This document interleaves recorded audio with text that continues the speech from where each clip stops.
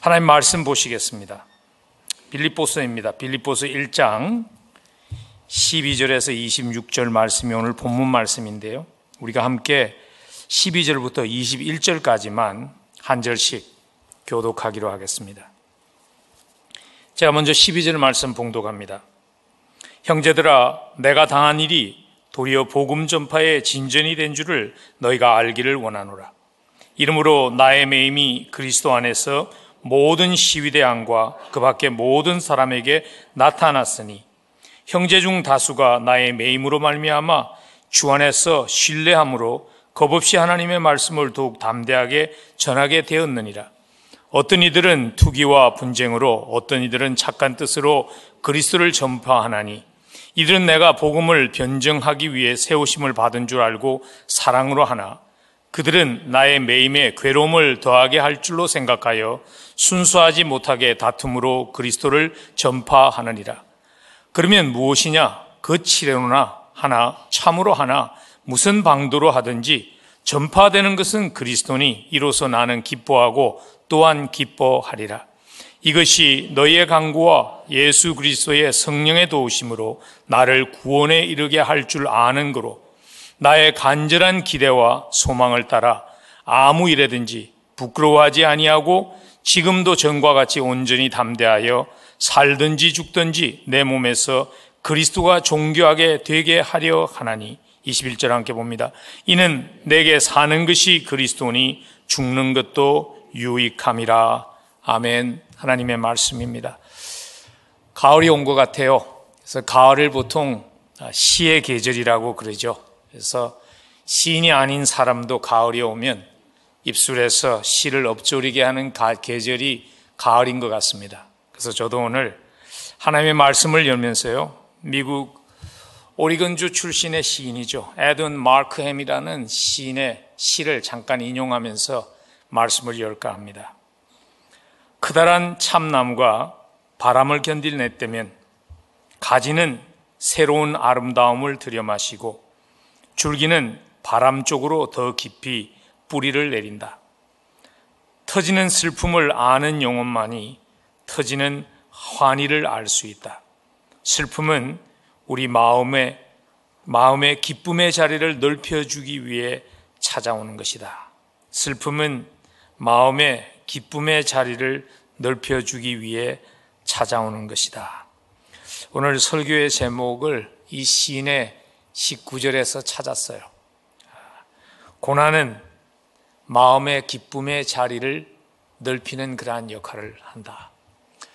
사실 제가 이 시를 이렇게 암송하고 또 묵상하면서 참 아름다운 시이지만 시인은 고난이 우리의 삶에 축복될 수 있습니다라고 참 아름답게 시로 표현했지만 사실 우리가 인생을 살아가면서 현실 속에 고난이 찾아왔을 때 고난을 환영하는 것은 그렇게 쉽지 않다는 생각이 들었어요.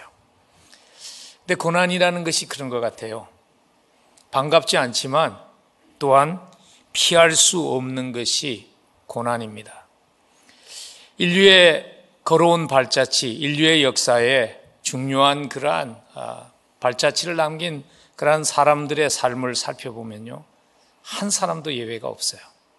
우리는 그들의 삶에 이루어진 화려한 결과만을 기억하지만 그들의 삶에 그러한 열매가 맺히는 과정에는 말할 수 없는 지나가야 하는 고난의 골짜기들이 있었습니다. 윈스턴 처칠이 그런 사람 중에 한 사람이에요. 여러분, 윈스턴 처칠 하면 여러분들은 무엇을 기억하시나요? 탁월한 웅변가, 탁월한 연설가예요. 그래서 그의 그 탁월한 연설로 온 영국 국민을 한 마음으로 묶고 2차 세계대전을 지나가며 인류의 역사의 흐름을 바꿔오는 사람이 윈스턴 처칠입니다. 그럼에도 불구하고 그의 삶을 들여다보면 윈스턴 처칠이 어릴 때에는 언어 장애가 있었어요. 그래서 그 언어 장애를 극복해야 되는 고난의 시기가 있었습니다. 윈스턴 처칠만 그런 것 아니죠. 우리에게 잘 알려져 있는 D.L. 무디, 너무나 유명한 그러한 이벤젤리스트잖아요. 설교가이고요. 근데 그는 가난한 가정에서 태어났어요. 교육을 받을 수가 없었어요. 신발을 파는 그러한 사람이었죠. 교육을 받지 못해서 그의 영어가 문법이 엉망이었다고 그래요. 그래서 또 성경 지식이 없었기 때문에 마운트 버넌 회중교회, 그러니까 교회죠, 그죠? 저희 교회 같으면 세교 영접반에서 떨어졌어요. 그래서 그 교회에 교인이 될 수 없었다고 그럽니다. 그리고 한 번은 기도회에서 말씀을 나누었는데 그 기도회에 참석했던 교인들이 영어 문법이 너무나 엉망이고 너무나 빈약한 그러한 말씀이었다고 불평을 해서 그 후에 대중 앞에서 말씀을 전하는 것이 금지당하는 그러한 고난의 시기들이 D.L. 무디의 삶 속에 있었어요. 의미 있는 삶을 살았던 분들, 의미 있는 발자취를 남긴 분들의 전기를 다 읽어보면 고난의 순간을 지나가지 않고 정상에 오른 사람은 없습니다. 제가 아마 이런 말씀을 드리면 이런 생각 드시지 않을지 모르겠어요. 나는 차라리 유명해지지 않고 고난이 없는 평범한 삶을 사는 것이 더 좋겠습니다. 그런 생각 드실 수 있죠. 근데 제가 여러분들에게 말씀드릴 수 있는 것은 제가 그 평범한 삶을 살아봤는데요. 평범한 삶에도 고난이 있어요. 피할 수 없어요. 고난 누구도 피할 수 없어요. 고난을 지나가면서 우리에게 있는 선택은요, 내가 그를 환영할 것인가 피할 것인가가 아니에요. 고난을 지나가면서 우리에게 있는 선택은 무엇인가 하면 그 고난이 내 삶을 무너뜨리게 할 것인가, 아니면 그 고난이 내 삶을 도약하게 할 것인가 하는 두 가지의 선택 가운데 하나만을 우리가 할 수 있는 것입니다. 삶을 조금씩 살아가면서 깨닫는 것이 그것입니다. 많은 일들이 경력이 쌓이면 쉬워지는데 고난은 경력이 쌓여도 쉬워지지 않는다는 거예요. 왕년에 지나간 경험이 지금 지나가는 고난을 이기는데 도움이 되지 않는 경우가 많아요. 그리고 고난의 문제라는 것을 그냥 즉석에서 간단하게 적용함으로 바꾸어 놓을 수 있는 해결책도 존재하지 않는다는 것입니다. 제가 너무 여러분들에게 비관적으로 말씀드리는 것 같죠. 근데 그게 고난의 현실이에요. 그러나 좋은 뉴스는 이것입니다. 그 고난이, 그 찾아온 고난이 그리스도와 함께 지나가면 우리로 하여금 그리스도를 닮게 하는 축복이 될 수 있다는 것입니다. 그래서 시편 기자가 이런 고백을 했죠. 시편 119편 71절에서 고난당하는 것이 내게 유익이라 이로 말미암아 내가 주의 율례들을 배우게 되었나이다. 고난당하는 것이 나에게 축복이었습니다. 그것을 통해서 내가 하나님을 가까이 깨닫게 되었습니다 하는 그러한 고백이죠. 여러분, 어떻게 하면 피할 수 없는 인생에 찾아오는 고난, 여러 가지 모양으로 찾아오는 그 고난들을, 그 고난마저도 내 삶에 축복되었다는 그러한 고백을 한 믿음의 선배들의 고백이 우리의 고백 되게 할 수 있을까요? 오늘 빌립보서는요, 우리에게 그 답을 제시해 주십니다. 그 첫 번째 답은 이것입니다. 고난의 순간을 지나가면서 하나님이 의도하신 큰 그림을 볼 수 있어야 합니다. 나의 문제만 집착하지 말고 나의 문제가 지금 내가 지나가는 이 고난이라는 것이 하나님의 계획 속에서, 큰 그림 속에서 어디에 있는가 하는 것을 볼 수 있어야 합니다. 바울이 빌립보서에서 감옥에 앉아 있으면서 내가 오히려 기뻐한다고 고백할 수 있었던 이유가 무엇인가 하면 그는 자기가 지나가는 고난이라는 문제를 하나님의 큰 그림 속에서 볼 수 있는 눈이 열렸기 때문이죠.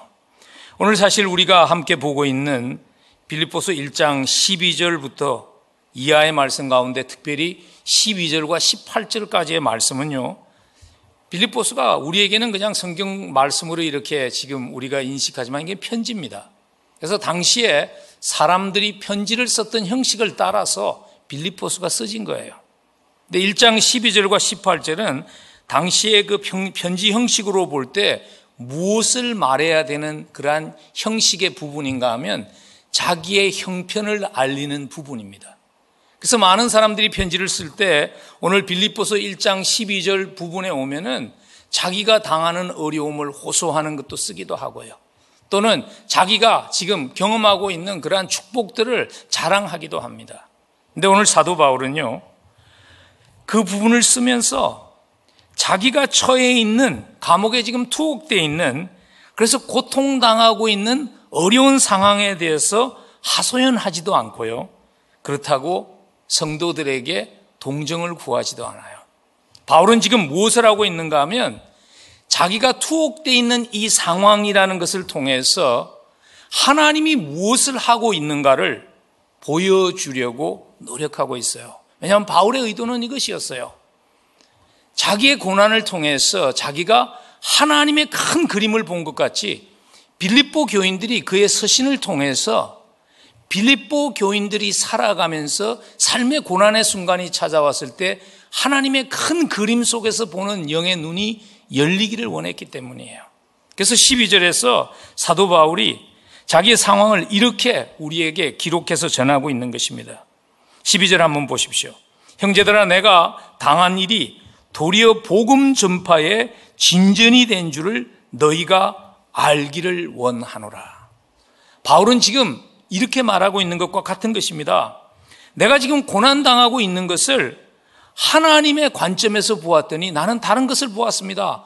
내가 바라는 것은 당신들도 나와 같이 볼 수 있는 눈이 열리기를 원합니다. 그 말을 하고 있는 거예요. 그래서 오늘 12절에서 사실 굉장히 중요한 말이 뭐냐면 너희가 알기를 원하노라 하는 이 구절입니다. 그리고 너희가 알기를 원하노라고 번역된 그 헬라어 단어가 실질적으로 어떤 단어인가 하면요, 지적으로 아는 것을 강조하는 것이 아니라 삶 가운데서 살아내는 그러한 실용적인 지혜를 강조하는 단어예요. 사도 바울이 의도적으로 빌립보서를 쓰면서 10번 이상 이 단어를 사용합니다. 프로네인이라는 이 단어를 사용하면서 바울이 지금 빌립보 교인들에게 무엇을 하고 있는가 하면 하나님의 관점으로 보는 것을 훈련시키고 있는 것입니다. 우리에게도 이 훈련이 필요합니다. 삶을 살아가면서 생기는 많은 일들, 우리가 지나가야 하는 환경을 우리가 조절할 수 없어요. 그러나 그러한 환경이 왔을 때 지금 하나님께서 나로 하여금 보게 하시는 것을 볼 수 있는 눈을 훈련하는 것이 필요합니다. 바울에게는 그런 훈련이 돼 있었어요. 그런 훈련이 돼 있었기 때문에 사도 바울은 오늘 보면 감옥이라는 절망적인 그러한 상황을 지나가면서 어쩌면 거기에서 사형 선고를 받아서 삶을 마칠지 모른다는 절망적인 그러한 상황을 지나가면서 바울은 보통 사람들이 볼 수 없는 것을 보았어요.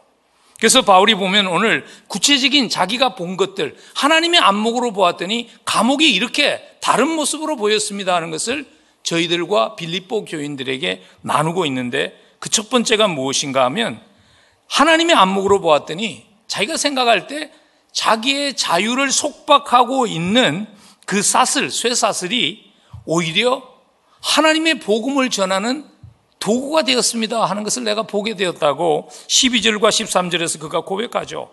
형제들아, 내가 당한 일이 도리어 복음 전파에 진전이 된 줄을 너희가 알기를 원하노라. 이러므로 나의 매임이 그리스도 안에서 모든 시위대안과 그 밖의 모든 사람에게 나타났다고. 나의 매임이, 나를 지금 묶고 있는 그 쇠사슬이, 그 족쇄가 나의 자유함을 빼앗아간 것이 아니라 오히려 복음을 전하는데 걸림돌이 된 것이 아니라 복음을 전하는 도구가 되었다고. 바울의 눈이 뜨진 거예요. 왜냐하면 바울이 간절하게 로마를 가기를 원했던 이유가 뭐냐면 로마에 가서 복음을 전하는 것이었어요. 그 당시 로마가 복음으로 변하게 되면 세계가 복음으로 변한다고 믿었기 때문에 바울은 로마에 가서 복음을 전하기를 원했는데 막상 로마에 가서는 나가서 복음을 전할 수 없게끔 지금 감옥에 갇혀 있는 거예요.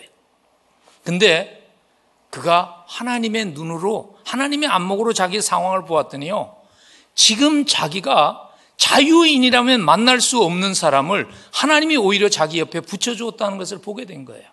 24시간 동안 보초들이 같이 있어야 됐어요. 근데 있으니까 바울을 찾아오는 사람들에게 바울이 복음을 전하잖아요. 그러면 그 사람들이 원하든 원치 않든 그 말을 들어야 해요. 그리고 바울이 기도할 때 지켜보아야 하고요. 바울이 살아가는 모습을 원하든 원치 않든 그들이 보아야 했습니다. 그래서 빌립보서 마지막에 가면 바울이 그 간증을 하죠. 하나님께서 그러한 과정을 통해서 내가 자유인이었다면 만날 수 없었던 로마의 상류층에 있던 사람들이 예수를 믿는 일이 있게 되었다고 바울이 뒤에 간증하는 것을 우리가 볼 수 있습니다. 그리고 더 나아가서 바울이 자기가 보았던 하나님의 눈으로 보았더니 완전히 다른 것을 보았던 또 한 가지의 간증이 16절에 이렇게 기록되어 있어요. 내가 복음을 변증하기 위해서 세움을 받았다 하는 이 표현이 뭔가 하면 지금 자기가 감옥에서 이제 재판정에 서면 나는 억울한 죄인입니다. 내가 감옥에 갇혀 있어야 될 이유가 없습니다라고 변증하는 것이 아니라 그가 하나님의 눈에서 보니까 오히려 로마의 엘리트들, 복음을 만나서 전할 수 없는 그들을 다 앉혀놓고 복음이 무엇인지, 당신들이 지금 예수 그리스도를 어떻게 오해하고 있는지를 자유롭게 전할 수 있는 자리를 하나님께서 마련하셨다는 것을 바울이 보게 된 것입니다. 여러분, 사실 바울이 그것을 보았기 때문에요. 볼 수 있는 훈련이 되어 있었기 때문에 바울이 기뻐한 거예요. 어떻게 고난을 지나가면서 정상적인 사람이 기뻐합니까? 보는 눈이 변하지 않으면 그렇게 할 수 없는 거예요. 근데 우리도 인생을 살아가면서 보면요, 똑같은 상황을 지나가면서도 보는 관점이 무엇인가에 따라서 상당히 다른 결론에 이를 수 있다는 것 우리가 아시죠? 여러분들이 잘 아는, 아마 많이 들어본 스토리일 거예요. 한번 한 슈메이커가 신발을 만드는 공장에서 세일즈맨을 아프리카 정글에다가 내보냈습니다. 세일즈맨이 가서 보고를 했어요. 이거는 헛된 일입니다. 여기 와보니까 이 동네는 신발 신는 사람이 없습니다. 그러니까 여기다가 구두 공장을 세운다는 것은 의미가 없습니다. 한 세일즈맨은 그렇게 보고를 했어요. 근데 다른 세일즈맨은 어떻게 보고를 했는가 하면 여기는 황금어장입니다. 신발을 신는 사람이 없습니다. 다 신발을 신길 수 있습니다. 라고 보고했다는 거예요. 똑같은 상황이에요. 어떻게 보는가에 따라서 다른다는 것이죠. 그러면 어떻게 하면 똑같은 상황을 다르게 볼 수 있게끔 하나님의 큰 그림을 볼 수 있을까요? 어떻게 하면 동일한 상황을 지나가면서 그 상황이 오히려 하나님의 은혜이며 하나님의 축복이었다고 고백할 수 있는 그러한 하나님의 큰 그림을 볼 수 있을까요? 그 답은요, 우리의 그 상황을 지나가면서 묻는 질문이 바뀌어야 합니다. Why라는 질문에서 What이라는 질문으로 바뀔 수 있어야 합니다. 왜 나에게 이런 일이 있는가 하는 질문에서 주님은 이 위기의 상황을 통해서 무엇을 나의 삶 속에서 하기를 원하시는가 하는 것을 묻는 What이라는 질문으로 바뀔 수 있어야 합니다.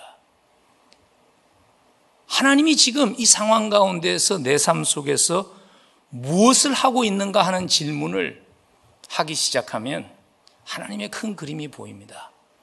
바울이 지금 그런 경험을 하고 있는 것이죠. 그래서 14절에서 사도 바울이 구체적으로 자기가 보았던 하나님의 큰 그림 속에서 다른 것을 보았다는 간증을 또 한 가지 하죠. 14절에 보면은 형제 중 다수가 나의 매임으로 말미암아 주 안에서 신뢰함으로 급없이 하나님의 말씀을 더욱 담대히 전하게 되었습니다. 바울이 뭘 보았는가 하면요, 자기가 지금 감옥에 갇혀서 고난당하는 그것이 다른 성도들에게 선한 영향력을 미친 것을 본 거예요.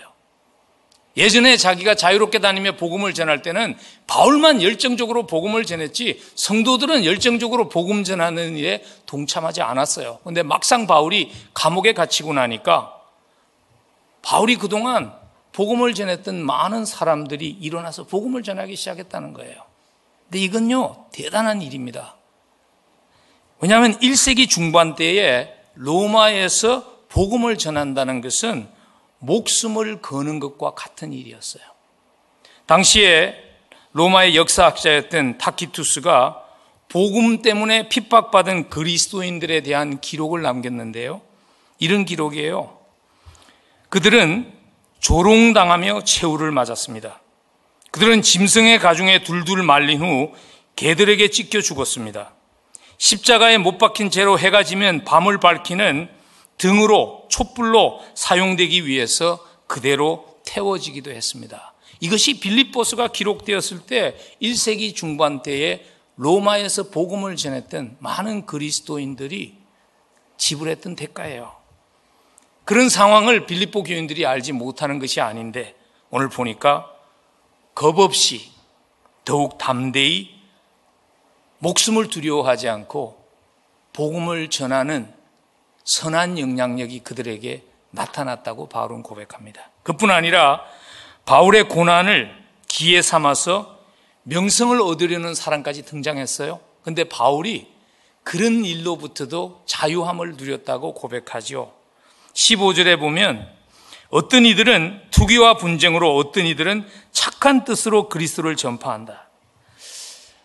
근데 바울이 결국 그런 얘기를 하죠. 그러나 그게 무슨 소용이 있는가? 그게 무슨 상관이 있는가? 그리스도만 전해지면 되지 않는가? 왜냐하면 당시에 그런 거죠. 바울이 감옥에 갇혔다니까 좋은 동기로 복음을 전한 사람이 있었는가 하면 어떤 사람은 바울이 지금 감옥에 갇혔으니까 지금이야말로 내가 지도자의 자리를 넘볼 수 있는 그러한 기회라는 생각 때문에 복음을 전하기 시작한 거죠.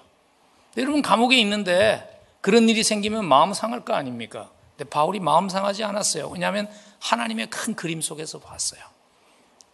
동기가 어떻든지 간에 하나님께서 그런 사람들도 일으켜서 복음을 전한다는 것을 본 것이죠. 그럼 사실 우리가 어려운 시기를 지나갈 때 지나가는 상황이 우리를 아프게 하기도 하지만 우리를 더 가슴 아프게 하는 것은 사람들인 경우가 많아요.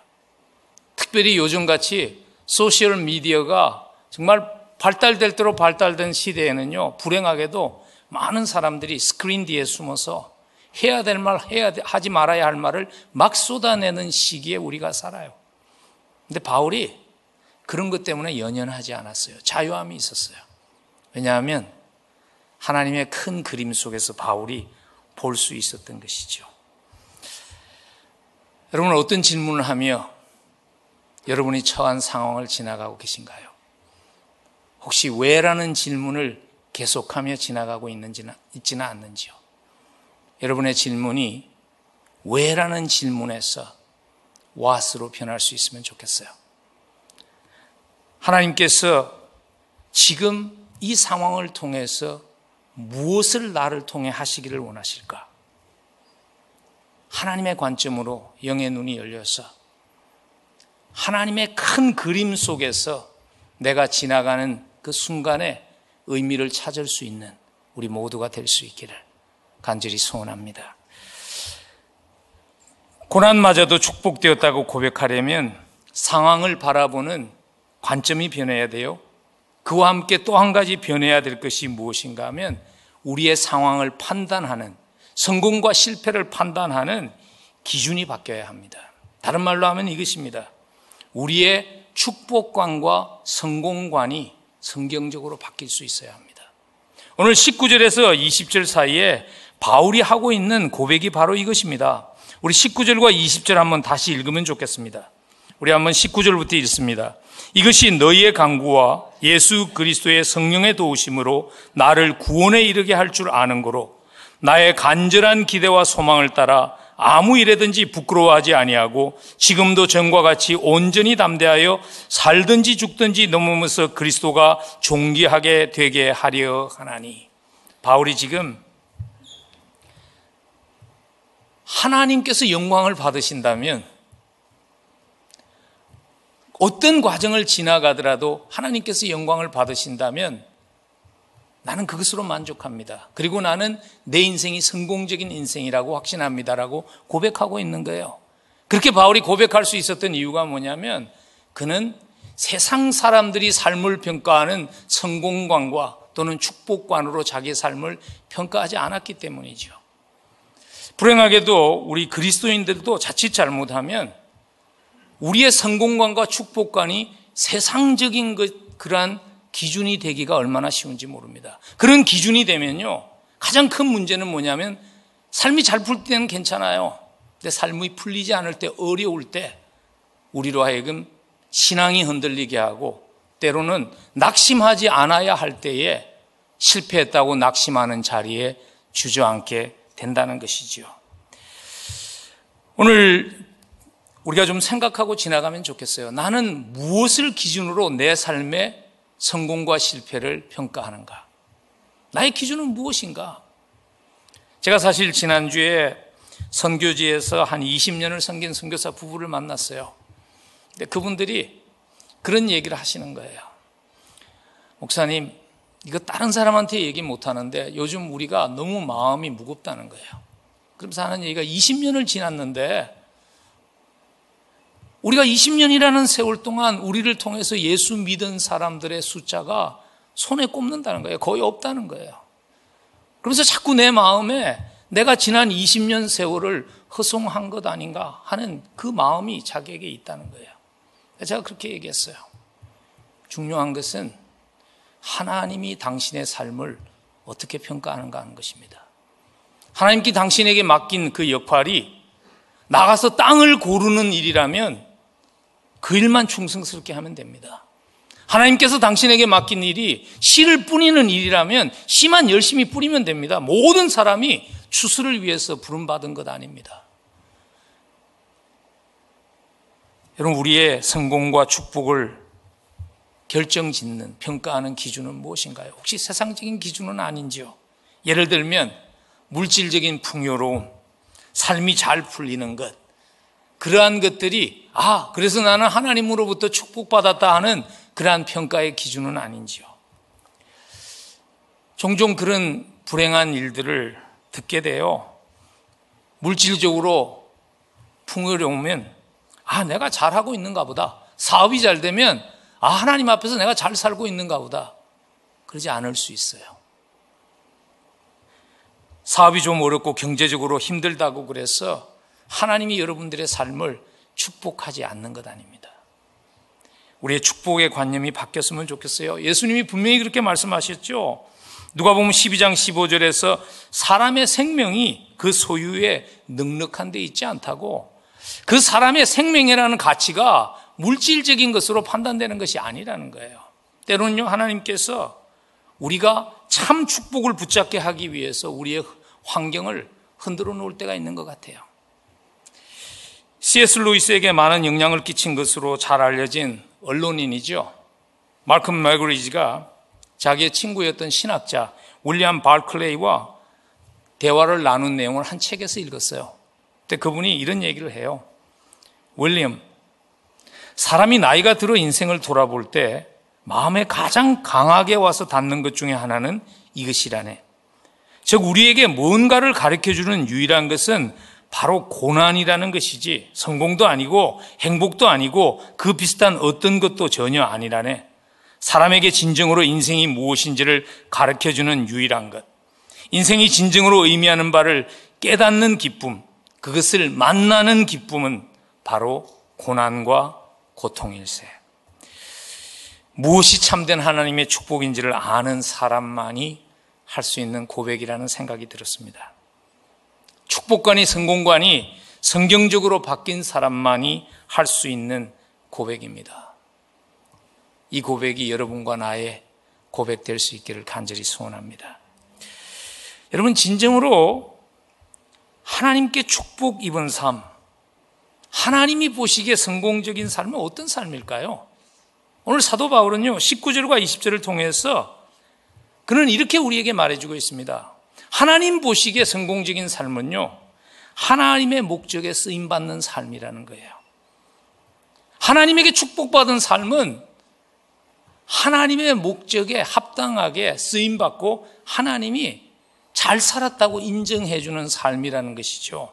그래서 바울이 오늘 18절에서 보면 내가 죽든지 살든지 그런 얘기 다 하고 나서 나는 기뻐하고 기뻐한다고 얘기한 후에 19절에서 사실 바울이 그런 감옥 속에서 기뻐할 수 있는 이유를 명백하게 설명을 해줘요. 오늘 19절 말씀이 조금 한글 번역본이 아쉬운 것은 굉장히 중요한 단어인데 번역하기를 생략하기로 결정했다는 거예요. 오늘 19절 말씀은 이유를 말할 때 사용하는 접속사죠. 왜냐하면이라는 단어로 시작돼요. 19절은 왜냐하면 이것이 너희의 강구와 예수 그리스도의 성령의 도우심으로 나를 구원에 이르게 할 줄 알기 때문이라. 바울이 기뻐하고 기뻐했던 이유가 무엇인가 하면 바로 그것이라는 거예요. 자기는 하나님 앞에서 인정받는 것이 진정한 축복이라는 것을 안다는 것, 그것이 이루어질 것이라는 것을 알기 때문이라고 고백하는 거예요. 근데 여러분들 가운데서 아마 세번역을 보는 분들이 계실 것 같아서 조금 언급하고 지나가면, 세번역에 보면은 내가 풀려나리라는 것을 안다고 구원에 이르게 할 줄 아는 거로 하는 대신에 내가 풀려나리라는 것을 압니다라고 번역이 돼 있어요. 세번역 굉장히 좋은 번역이에요. 근데 이 부분은 정확하게 번역하지 못한 것 같아요. 왜냐하면 사도 바울은 지금 그가 사용하고 있는 구원이라는 그 소테리아라는 그 헬라어 단어를 한 번도 그런 의미로 사용한 적이 없어요. 그리고 또 한 가지 이유는 뭐냐면 문맥으로 보아도 그게 맞지 않는 게 20절에 가서 사도 바울이 그렇게 말하잖아요. 내가 살든지 죽든지 그리스도가 존귀하게 되면 됩니다 하는 얘기를 하는데, 만일 바울이 간절히 원하는 것이 석방되는 것이었다면 죽음을 거론하는 것은 그것은 논리적으로 맞지 않는 것이죠. 바울이 지금 간절히 원한 것은 이거예요. 자기가 어떤 상황에 있든지 결과는 어떻게 나오든지 간에 하나님이 영광을 받으신다면, 그리스도가 영광을 받는다면, 그리고 그리스도 앞에 설 때 주님이 내 삶을 평가하시면서 그것이 너의 역할이었고 네가 그것을 잘 감당했다고 인정해 준다면 자기는 그것으로 만족하다는 거예요. 오늘 본문에서 내가 구원에 이르게 될 줄을 안다고 한 이 구원은요, 구원의 과거형이 아닙니다. 구원은 과거, 현재, 미래가 있어요. 과거는 뭐냐면 예수 그리스도가 십자가에서 내 죄를 위해서 죽은 사건이 과거형이잖아요. 근데 구원의 미래형이 있어요. 그건 뭐냐면 구원받은 성도가 충성스럽게 삶을 감당하고 하나님 앞에 섰을 때 하나님이 내 삶을 평가하며 인정받는 그 순간을 지금 바울은 얘기하고 있는 거예요.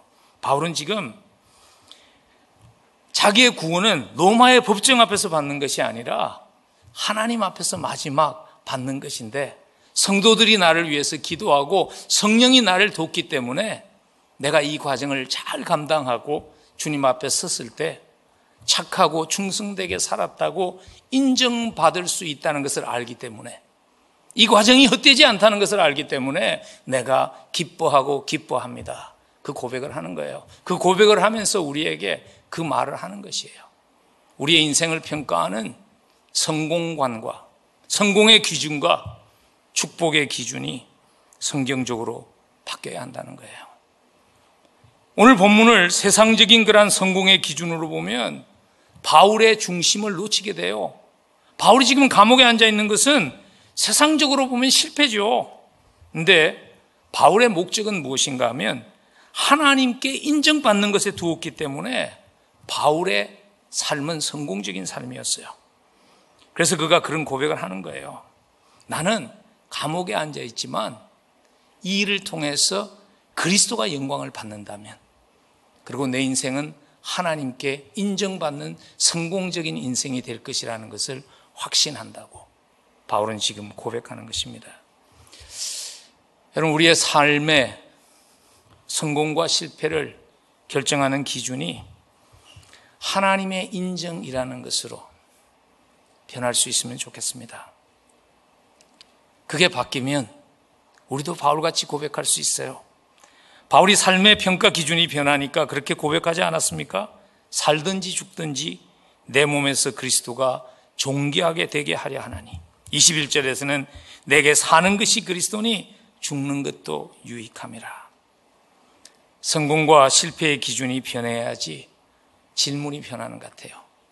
성공과 실패의 기준이 변해야지 Why me? 하는 질문을 하기보다는 하나님의 뜻이 무엇입니까? What? 하는 질문을 할 수 있게 되는 것 같아요. 근데 솔직히 쉽지 않아요.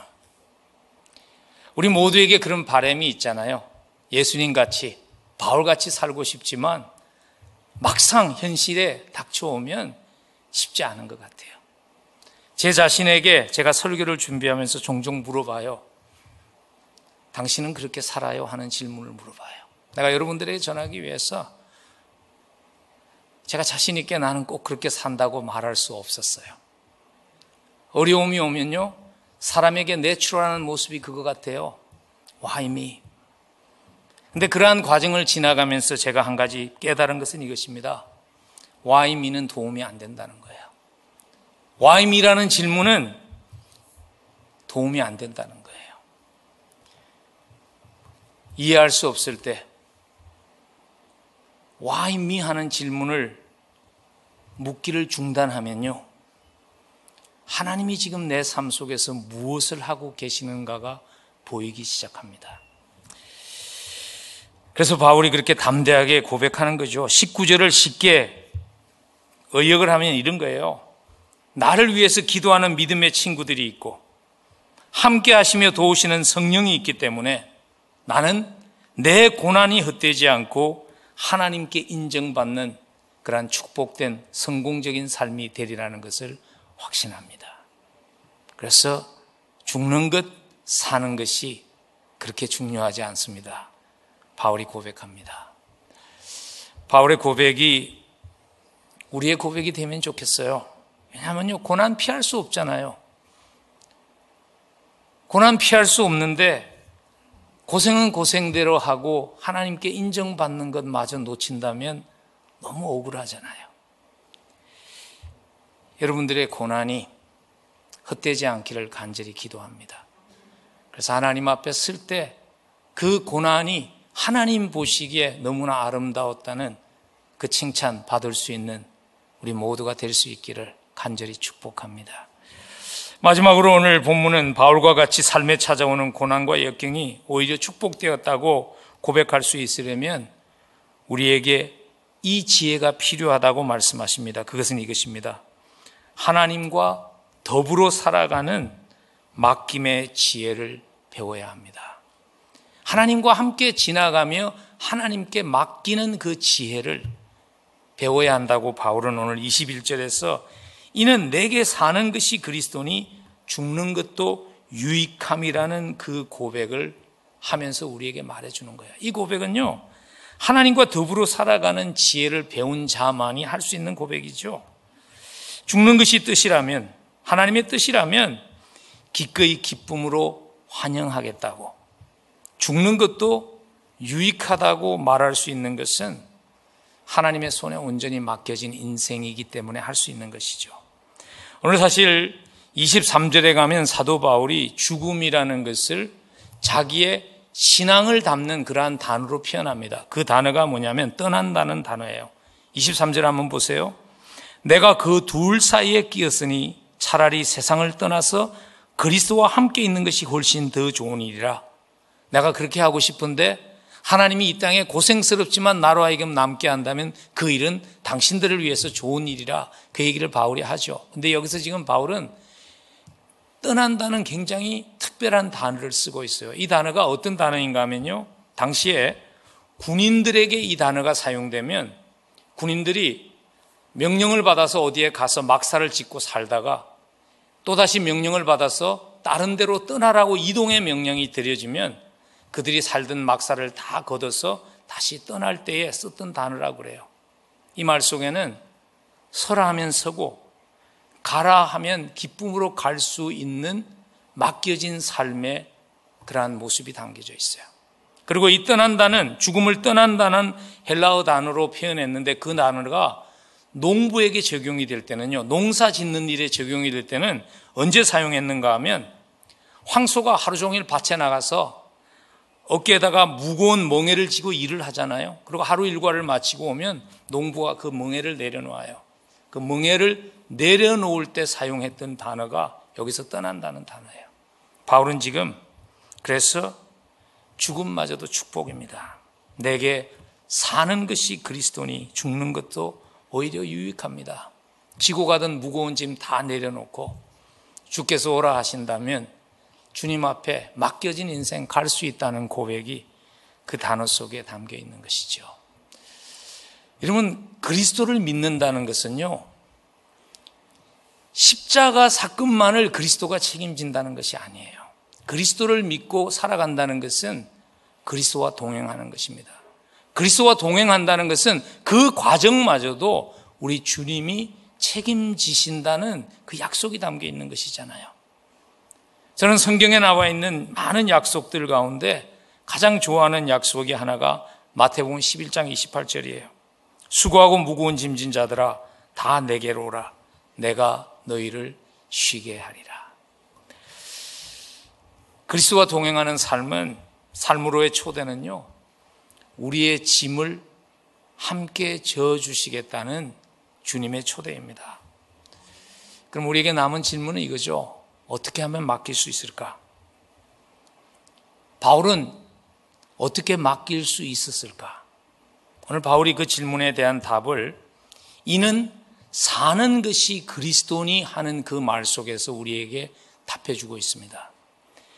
이는 사는 것이 그리스도니 하는 그 고백은요, 그 고백에 사용된 헬라어 단어와 그 문장 구조를 볼 때 학자들은 그것은 지금 바울은 그 말을 하면서 자기가 갈라디아서 2장 20절에서 했던 말을 간략하게 하고 있다고 보아요.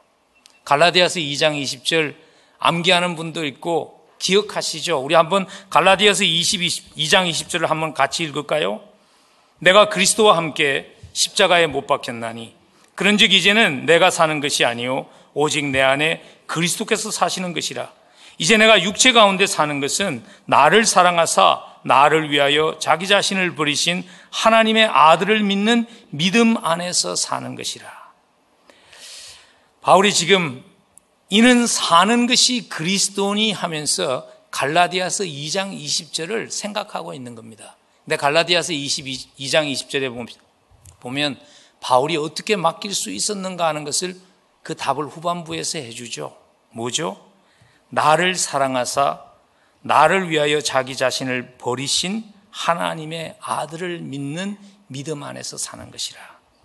바울이 맡길 수 있었던 비결은요, 하나님이 자기를 얼마나 사랑하시는가를 알았기 때문이죠. 여러분, 우리가 신앙생활을 하면서 하나님께 맡기지 못하는 이유가 하나님의 능력을 믿지 못하는 것은 아니잖아요. 하나님의 능력을 누가 의심합니까? 의심하지 않죠. 말 한마디로 천지를 창조하신 하나님의 능력을 우리가 의심하지 않아요. 근데 여러분, 우리가 왜 맡기는지 못하는지 알아요?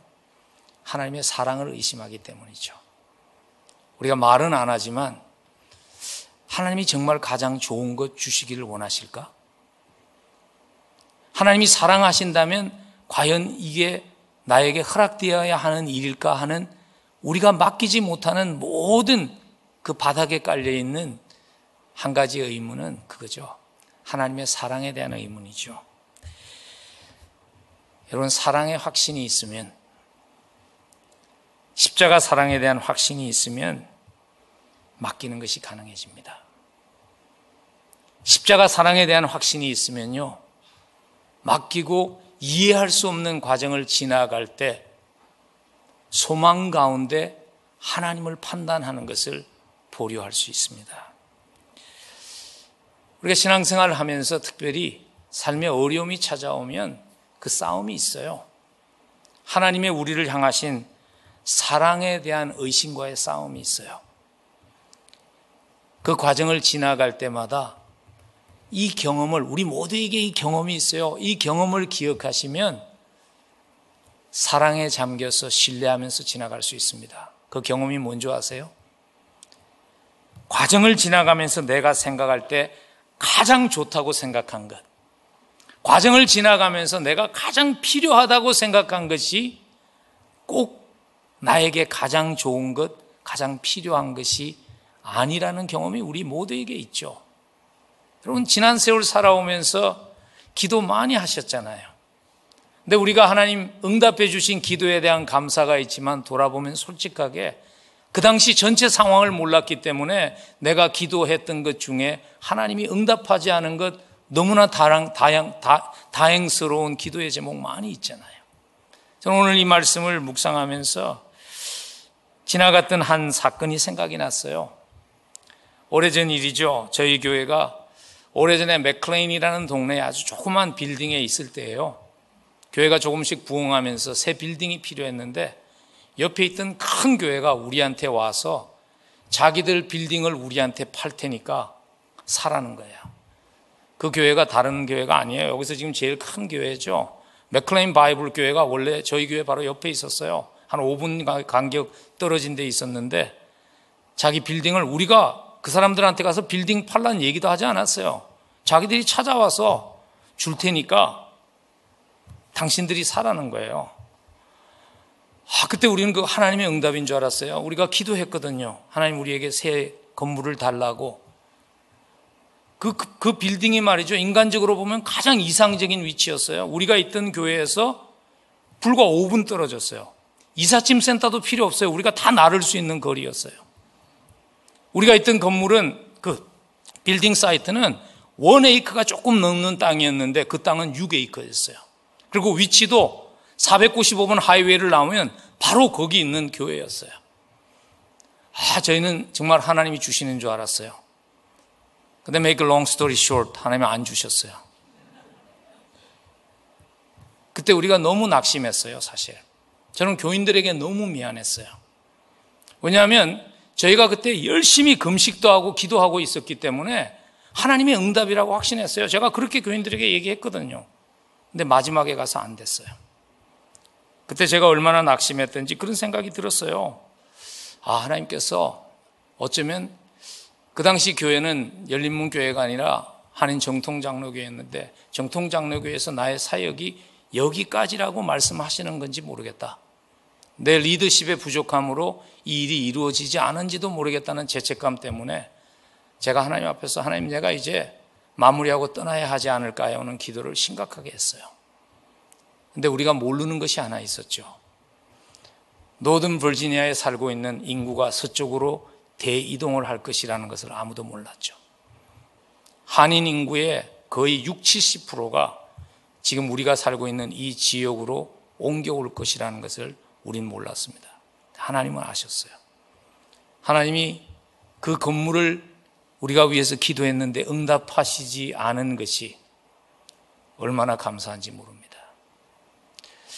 인생을 살아가면서요,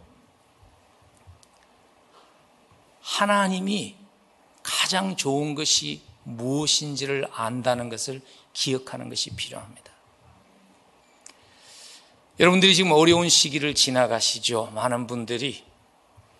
그래서 내가 자녀에게 해주어야 될 것 제대로 하지 못한다는 그러한 죄책감에 시달리는 교인들이, 부모들이 있어요. 제가 여러분들에게 좋은 소식을 하나 말해줄게요. 우리 부모님이 나에게 해주신 가장 큰 축복은요, 우리 부모님이 망한 거예요. 인생의 의미를 찾게 했고요, 그리스도를 만나게 했고요, 부모를 의지하지 않고 그리스도를 의지하며 살아가는 것을 배우게 하는 그런 축복이 되었어요. 여러분, 하나님이 최선이 무엇인 줄 아세요? 그리고 그 하나님은 아시기만 하는 것이 아니라 가장 좋은 것을 우리에게 주시기를 원하시는 하나님이세요. 이유를 모르며 고난의 시간을 지나가는 분들이 요즘 많이 있습니다. 여러분, 십자가로 돌아오십시오. 십자가로 돌아와서 내가 받은, 여러분이 받은 십자가의 사랑 밑에, 그 사랑 속에 깊이 잠길 수 있으면, 생명 주시기까지 사랑하신 그 하나님의 사랑 다시 한번 확신할 수 있으면 고난이 오히려 축복될 것을 확신하며 지나갈 수 있습니다. 사랑받았음을 확신했기 때문에 인생의 가장 처절한 고난의 순간에 하나님과 더불어 살아갈 것을 다짐하고 하나님을 깊이 경험했던 그러한 믿음의 선배 한 분의 시를 여러분과 나누면서 말씀을 마무리 질까 합니다. 이분은 남아프리카 공화국에서 목회를 하던 흑인 목사님이셨어요. 근데 당시에 남아프리카 공화국이 인종차별 정책으로 해서 흑인들이 굉장히 어려웠던 때예요. 하루는 신방을 하고 돌아왔는데 사택이 다 불탄 겁니다. 남은 것은 자기가 입고 있는 옷 한 가지밖에 없는 그 상황 가운데에서 그분이 숯덩어리를 하나 들어가지고는 다 타고 그래도 가까스로 남은 굴뚝에다가 시를 썼어요. 자기의 기도를 시로 썼어요. 이렇게 기록했습니다. 저를 주 뜻대로 하소서. 저로 일하게 하소서. 저로 고난받게 하소서. 모든 것을 갖게 하소서. 그러나 아무것도 갖지 않게 하소서. 모든 것을 주의 영광과 처분에 아낌없이 진심으로 드리나이다. 이 고백이 이런 고백이죠. 하나님, 이미 과분한 사랑 받았습니다. 그 사랑만으로 충분합니다. 그 사랑 베풀어 주신 가장 좋은 것으로 주시는 하나님을 신뢰하며 가겠습니다는 고백이죠. 여러분, 이 목사님이 썼던 시가요, 지금도 한 교단에서 목사님들의 모임이 있을 때마다 모든 목사님들이 이 시를 리핏하고 암송하고 교단 모임이 시작된다는 거예요. 우리에게 그런 간증이 있으면 좋겠어요. 우리의 지나가는, 지금 어려운 시기를 지나가는 우리의 모습이 남겨준 그 간증이 우리 다음 세대의 신앙의 고백이 될 수 있으면 좋겠습니다. 고난 가운데 기뻐하는 모습을 통해서 그리스도가 함께하는 흔적을 우리 다음 세대에 남겨줄 수 있는 그런 축복의 통로 될 수 있기를 주의 이름으로 간절히 축원합니다. 기도하겠습니다. 우리 한번 이렇게 기도하면 좋겠습니다. 우리도 주님, 과분한 사랑 이미 다 받았습니다. 십자가 사랑 받았기에 그 사랑만으로 만족하며 살아갈 수 있게 도와주세요. 우리 기도하십시다. 다 이해할 수 없지만 고난 가운데에서 하나님을 깊이 만나는 축복 놓치지 않을 수 있도록 하나님, 나를 도와주세요. 우리 기도하며 나아가겠습니다. 주님, 십자가 사랑으로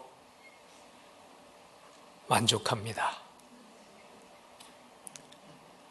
고백하며 살 수 있도록 우리를 찾아와 주신 우리 주 예수 그리스도의 한량없는 은혜와 죄인을 자녀 삼아 주신 하나님의 이해할 수 없는 무한한 사랑하심과 은혜로서 살아갈 수 있도록 함께 하시며 도와주시는 성령님의 동행하시며 역사하심이 주님, 사랑받은 것, 그 사랑 속에서 사는 것이 충분합니다. 고백하며 살 수 있게 도와주옵소서.